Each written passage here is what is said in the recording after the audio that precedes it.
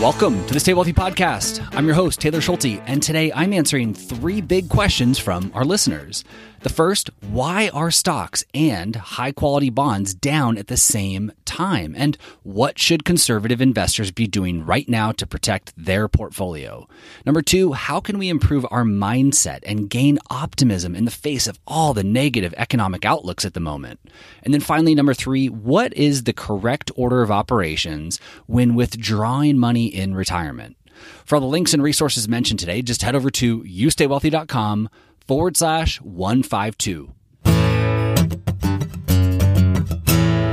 Okay, a quick reminder for everyone before we get started. If you ever have a retirement, investing, or tax planning question, or you're faced with a retirement challenge that's maybe keeping you up at night, please send me an email at podcast@youstaywealthy.com. Your questions and your comments and your concerns are largely what drive the content for this show. So help me help you. Again, send me an email at podcast@youstaywealthy.com. Okay, let's dive in. The first question for today comes from Stay Wealthy listener Susan H. And Susan is curious about the bond market. She asks, why are bonds going down along with the stock market right now? I thought bonds were supposed to protect my portfolio when stocks crash. Also, what should conservative investors like myself be doing right now to protect their portfolio? So great question, and a big thank you to Susan for reaching out and asking something that I think is on a lot of people's minds right now. There are a handful of things to unpack here. So first, a reminder to everyone that like stocks, not all bonds are equal. There are risky bonds, there are safe bonds, and there's everything in between. The risk profile of a bond or a bond fund largely hinges on the credit quality of the underlying bonds and or the duration or maturity. To put some numbers to this, here in 2022, year to date, the Vanguard short-term Treasury bond ETF is down about 3%. On the other hand, the Vanguard long-term Treasury ETF is down about 20%. Longer-term bonds, as I noted, are riskier and they're more sensitive to interest rate risk. So they are, not so surprisingly, experiencing larger losses at the moment. Over the long term, though, you would expect the riskier, longer-term bonds to outperform the shorter-term bonds. Risk and reward go hand in hand, and the bond asset class is no different here. As mentioned, we can also look at the credit quality of bonds to determine the level of risk we might be taking. Corporate bonds are lower rated and riskier than Treasury bonds, and we're seeing that play out right now in the current performance as well. Intermediate Treasury bonds, the highest quality bonds you can own, are down about 7.5% so far this year. However, intermediate corporate bonds, lower credit quality bonds, are down almost double that amount, close to a 13% year-to-date decline. Now, I'm sharing all this because it's an important first step when talking about bonds to acknowledge that not all bonds are equal. It's also important to understand what kind of bonds we own and why we own them before racing to conclusions or rushing out to make investment changes. So with that understanding, let's talk more about why stocks and bonds are down at the same time when, as Susan noted, bonds are supposed to be safe and provide protection in a portfolio. So first, let's talk about U.S. stocks, which are down about 17% here in 2022. A negative 17% return is not enjoyable to see, but it's actually quite normal. The stock market experiences this type of correction or drawdown every couple of years on average. Most investors know that stocks are risky and they accept significant downturns from time to time in order to reap the long-term reward. Now, bonds, on the other hand, are not acting normally. The last time we saw bonds suffer this kind of intra-year drop was back in the 1800s, according to the Wall Street Journal. In other words, we could call this one of the worst bond bear markets in history. In addition to it being rare that bonds are down this quickly and this significantly, it's also rare that stocks and high-quality bonds are down at the same time. The data that we have access to concludes that stocks and bonds both experience negative returns in a single quarter about 8% of the time. 8% of the time. In other words, while it's not necessarily, quote, normal, there are definitely periods of time where both of these asset classes are negative at the same time. And this is just one of those periods. And these unique time periods support why cash management is so important. If you're in the withdrawal phase of retirement and you have a strange quarter where everything in your portfolio is down, well, hopefully you have a strong war chest of cash that you can lean on. Hopefully you have your emergency savings account plus 1 year of living expenses in cash. And while you would typically replenish your living expense cash bucket by selling some investments every single quarter, when and if we go through a unique time like we're in right now, well, you might consider maybe holding off on tapping your investments. Maybe you wait until next quarter and you spend down a little bit more of your cash. It's certainly not ideal, but this is why we have to have a healthy amount of cash. It provides flexibility when it's truly needed. It allows us to weather these unforeseen storms without disrupting our long-term plan. Now, before we tackle the last part of Susan's question, it's important to remind everyone that high-quality bonds, historically, provide the protection that some, maybe Susan, that Susan might be expecting right now during what we call catastrophic time periods. While things certainly feel bad right now, this is not what we would refer to as catastrophic necessarily. The COVID crash in 2020 was catastrophic. 08-09 was catastrophic. The tech bubble collapse followed by 9/11, that was catastrophic. And during those catastrophic events, and others, if you continue to go back through history, during those catastrophic events, we saw U.S. Treasury bonds, those high-quality bonds, doing their job and providing the protection that most investors need. For example, from 2000 to 2002, U.S. stocks were down about 40%. On the other hand, U.S. Treasury bonds were up close to 35%. While things could certainly get worse from here, we haven't quite reached a level where there's this mad dash to safety and we would expect bonds to perform like they have in previous catastrophic events.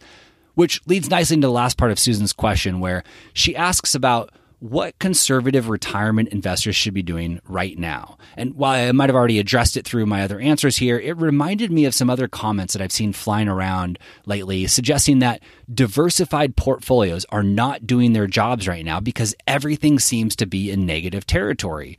And I have two responses to this. First, a 50-50 stock bond portfolio is down about 13% with a standard deviation of 12 so far in 2020. On the other hand, a 100% stock portfolio is down closer to 17% with a standard deviation of 24.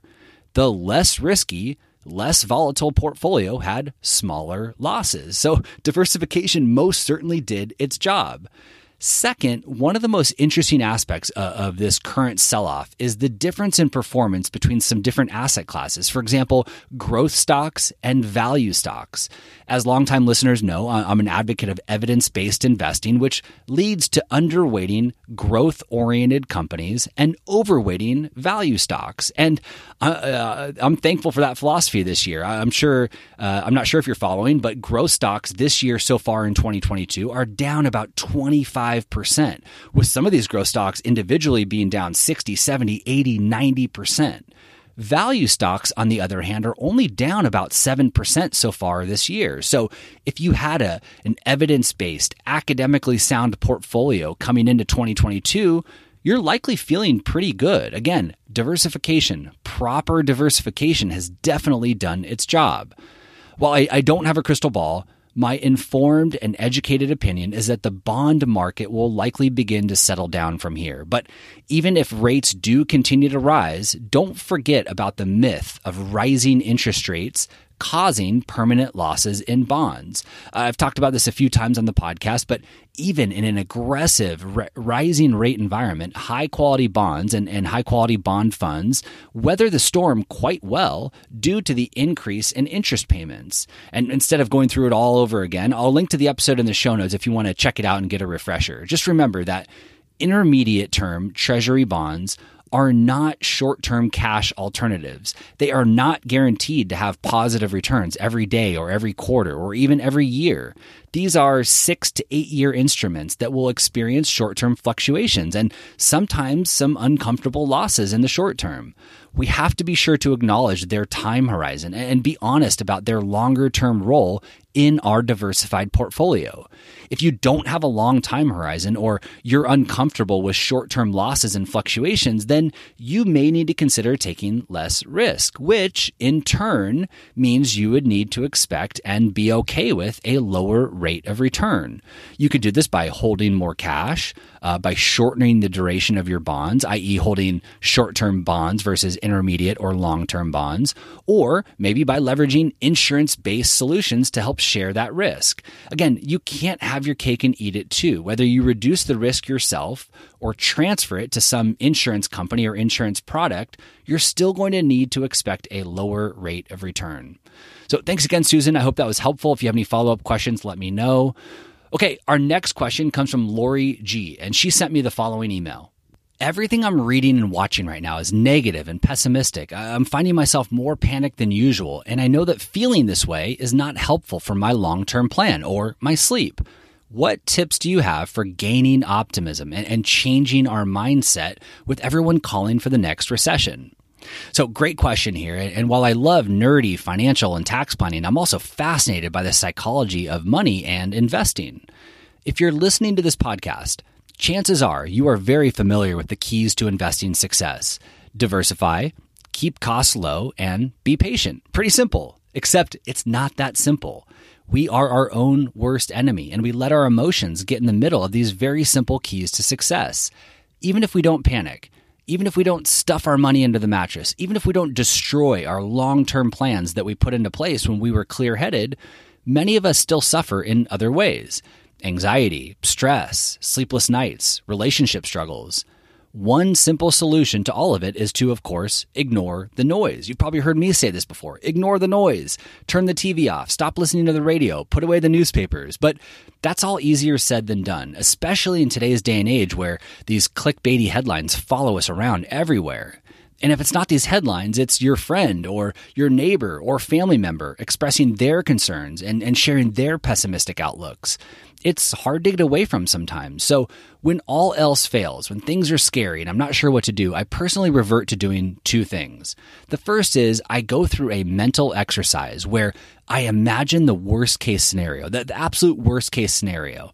And then I come up with 5 solutions to overcoming that scenario. But I don't stop there. I then come up with 5 more because the first 5 are easy. The second 5 is usually where the magic happens. As the Stoics suggest, it may be an unpleasant exercise, but it can really help you come to grips with the fact that the worst case scenario is likely something that you're able to cope with. In fact, Stoic philosophers like Seneca referred to this exercise as a premeditation of evils. It allowed him to be prepared for disruption. He was prepared for defeat or victory. In some cases, and I'm sure we can all imagine some of these as it pertains to money and investing, in some cases, there are no solutions. Nothing can be done. It's something outside of our control that we just have to suffer the consequences of. In those cases, we might just have to be comfortable saying, it's going to suck, but we will be okay. As Ryan Holiday put it, the only guarantee ever is that things will go wrong. The only thing we can use to mitigate this is anticipation, because the only variable we control completely is ourselves. I'll say that again. The only guarantee ever is that things will go wrong. The only thing we can use to mitigate this is anticipation, because the only variable we control completely is ourselves. In addition to a mental exercise, you can also, and you should also, go through an actual planning exercise, a retirement planning exercise, where you explore what we call what-if scenarios and devise solutions that you have control over to help you recover from these what-if scenarios. What if my diversified portfolio of stocks and bonds somehow, some way, even though it's never happened, drops by 50%? What if the stock market returns are cut in half for the next 20 years and we're in this extended low return environment? What if I retire tomorrow and we immediately go into a recession? The what if questions are endless, but going through them and then modeling solutions to combat them can be a very comforting exercise. The other thing I like to do when we're going through challenging market environments is to zoom out. By zoom out, I mean remove ourselves from the short-term events, from the short-term predictions, and look at things with a slightly longer perspective. What you typically find is that you don't have to zoom out very far to find optimism. For example, since January 1st of 2020, the U.S. stock market is up about 25%. So despite a global pandemic, the fastest 30% drop in stocks ever is 22 days, despite 8% inflation, despite an overseas war, despite multiple interest rate hikes, U.S. stocks have returned a positive 25% since the start of 2020. The S&P 500 right now is off to its worst start since 1939, but you're still buying stocks at a higher price today than 18 months ago. Again, you don't have to zoom out very far to find some optimism. It's easy to get caught up in the short-term fluctuations, the short-term headlines and predictions, the dire outlooks, but they aren't constructive, as Lori suggested. We don't take our money out from underneath the mattress to invest it for 6 months or 24 months. Even for those who are in retirement, we're investing for the next 20, 30, or even 40 years. By the way, if you don't know who Ryan Holiday is and you have not checked out the book, The Daily Stoic, I highly recommend it. It's meant to be read one day at a time and has a very unique way of just making you feel better about the uncertainty that we are constantly faced with.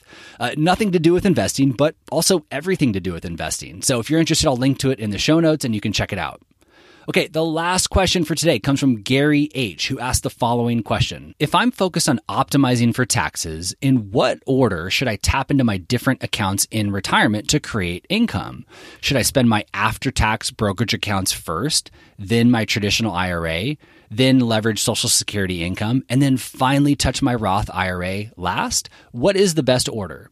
Okay, so this is a great question. And while the real answer is it depends, there are some important things to take into consideration when thinking about where to pull money from first, second, third, and so on when we're creating our retirement paycheck. First, contrary to what most people think, I personally like to target traditional IRA dollars first. And that's because I want to be sure that we're taking advantage of opportunities to get money out of our traditional IRA at a favorable rate before tapping into any other account. If you listen to my 2-part series on Roth conversions last month, you might remember me saying that what is favorable today depends on what your future tax rate is expected to be at age 72 when required minimum distributions collide with Social Security and any other income that you might have. For example, if you determine that you will likely be in the 35% federal tax bracket at age 72, then you might consider taking money out of your traditional IRA up to the 22% or even the 24% bracket in your earlier years.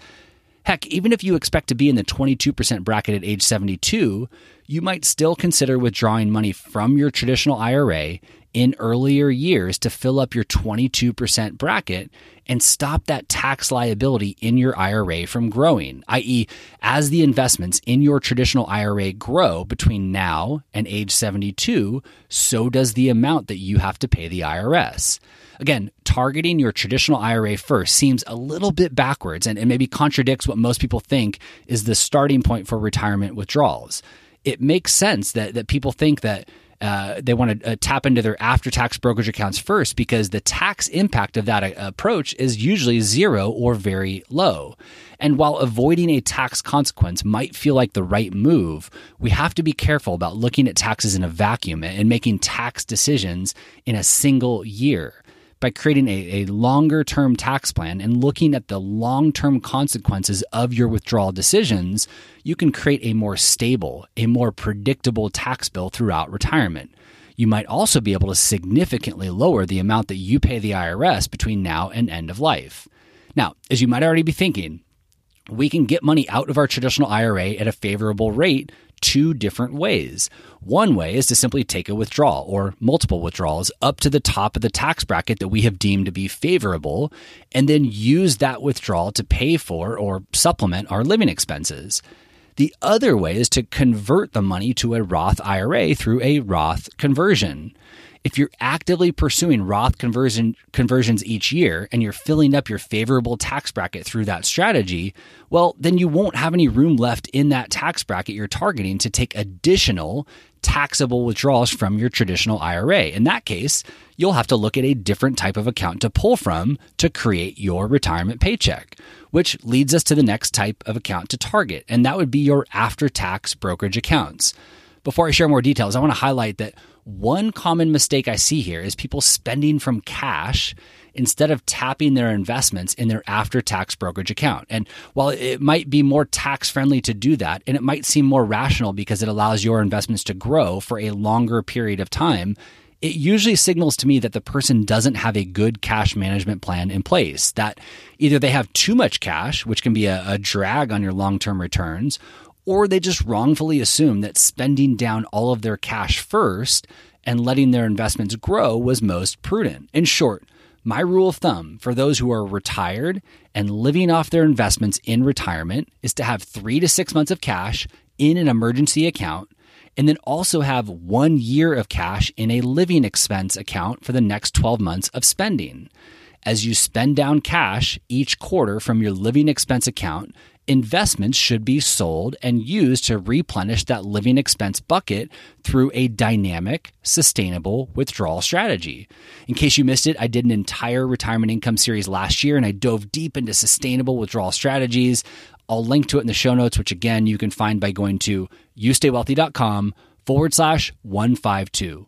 So we want to replenish our living expense cash account every quarter, because the last thing you want to happen is to spend down all of your cash, go to tap your investment accounts for your next withdrawal, only to realize that we're in the middle of a market meltdown and you might be forced to sell investments at a sizable loss in order to fund your living expenses. We never want to be in that position. So, as I've said numerous times here on the show, it's critical to have a good cash management plan in place when it comes to producing your retirement paycheck. Oh, and I should mention that having a third cash bucket for next year's projected tax bill is important as well. For example, if you did a Roth conversion this year or you plan to do one, you should put the projected tax bill money in a separate cash account earmarked for next year's tax bill. Since you know that that money is going to the IRS within the next 12 months, it should not be invested. Okay, with that, let's go back to tapping your after-tax brokerage account as the second place to withdraw from after your traditional IRA.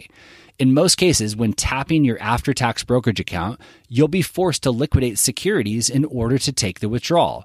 Given that, you'll want to be sure that you're targeting investments that you've held longer than 1 year so that you get long-term capital gains tax treatment on that sale. If that's the case, if you do need to sell long-term appreciated securities to take a withdrawal, you might also look to see if you have positions with long-term losses that can be sold and realized to offset some or all of those gains. To be sure everyone is following here, let's take a look at a quick example. Let's say that I bought $10,000 of SPY. That's the S&P 500 ETF. So let's say I bought $10,000 worth of SPY 5 years ago, and it's doubled. It's grown to $20,000. Well, if I sell that position today, I'll have to pay long-term capital gains tax on the $10,000 gain, the difference between what I bought it for and what I sold it for. But let's say that I also bought $20,000 of a growth and technology ETF 18 months ago, and that investment has been cut in half, and it's now only worth $10,000. Perhaps I'm still bullish on growth and technology, so I sell that ETF. I realize a $10,000 loss to offset the gain from my S&P 500 sale. Now, I can't buy back the same growth and technology ETF I owned because that would trigger the wash sale rule. But most people agree, and talk to your CPA here, this is not advice, but most agree that you can buy a similar growth and tech ETF that tracks a different index, allowing you to use the losses from the previous sale to offset the gains, but also maintain your position in that asset class. So to summarize, if this was all done correctly, you would be able to withdraw $20,000 from your brokerage account without a tax consequence. So we've targeted our traditional IRA first to ensure that we're getting money out at a favorable rate. Then we're moving to our after-tax brokerage account. And when and if that after-tax brokerage account is exhausted, we would finally target our Roth IRA dollars. We want our Roth IRA to grow for as long as possible because that money has already been taxed and it's growing tax-free. It's also, as I've mentioned before, much easier for your heirs to inherit a Roth. So most would prefer for that account to have the most dollars in it at end of life if legacy planning is important. Lastly, I should note that other income sources certainly play into all of this as well. For example, Social Security, pensions, real estate, and so on. the amount and timing of these other income sources will factor into the prioritization of retirement withdrawals, so be sure to take those into consideration. Once again, if you have any retirement, investing, or tax planning questions, please send them my way at podcast@youstaywealthy.com. To grab the links and resources from today's episode, just head over to youstaywealthy.com/152. Thank you as always for listening, and I will see you back here next week. This podcast is for informational and entertainment purposes only and should not be relied upon as a basis for investment decisions. This podcast is not engaged in rendering legal, financial, or other professional services.